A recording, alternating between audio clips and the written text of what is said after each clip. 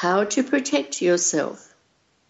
First things first, always trust your instinct. Let's say you are walking your dog along a lonely road one evening and you suddenly get the feeling that you are being watched. Well, that could be your intuition telling you that it would be a good idea to get onto a busier road as quickly as possible. Also, if you ever do find yourself in a threatening situation, don't do anything that could make the situation worse. If a mugger tries to snatch your bag in the street, for example, give it to him immediately without putting up a fight.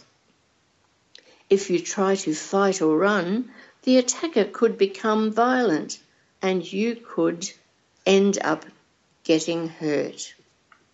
In the same way, if a stranger in the street or even someone you know says something insulting to you, don't say something rude back. Just walk away calmly without getting into a fight. Basically, don't take risks. Avoid a possible attack before it happens by using your common sense. This means always walking in well-lit, busy areas, never taking shortcuts through lonely streets or parks, making sure friends and families know where you are and when you will be back, and always having your mobile phone with you.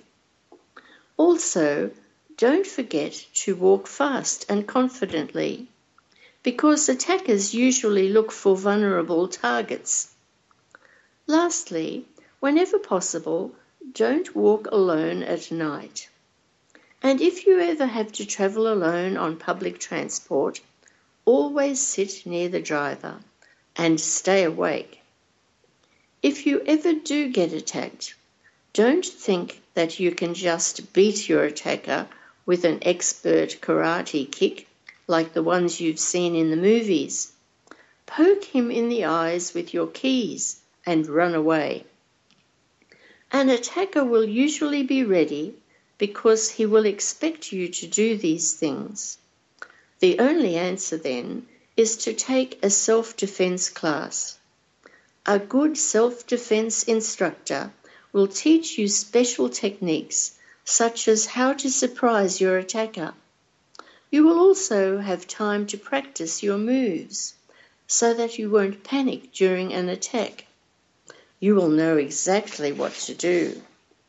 So contact your police station or local community centre to find out where you can take a class.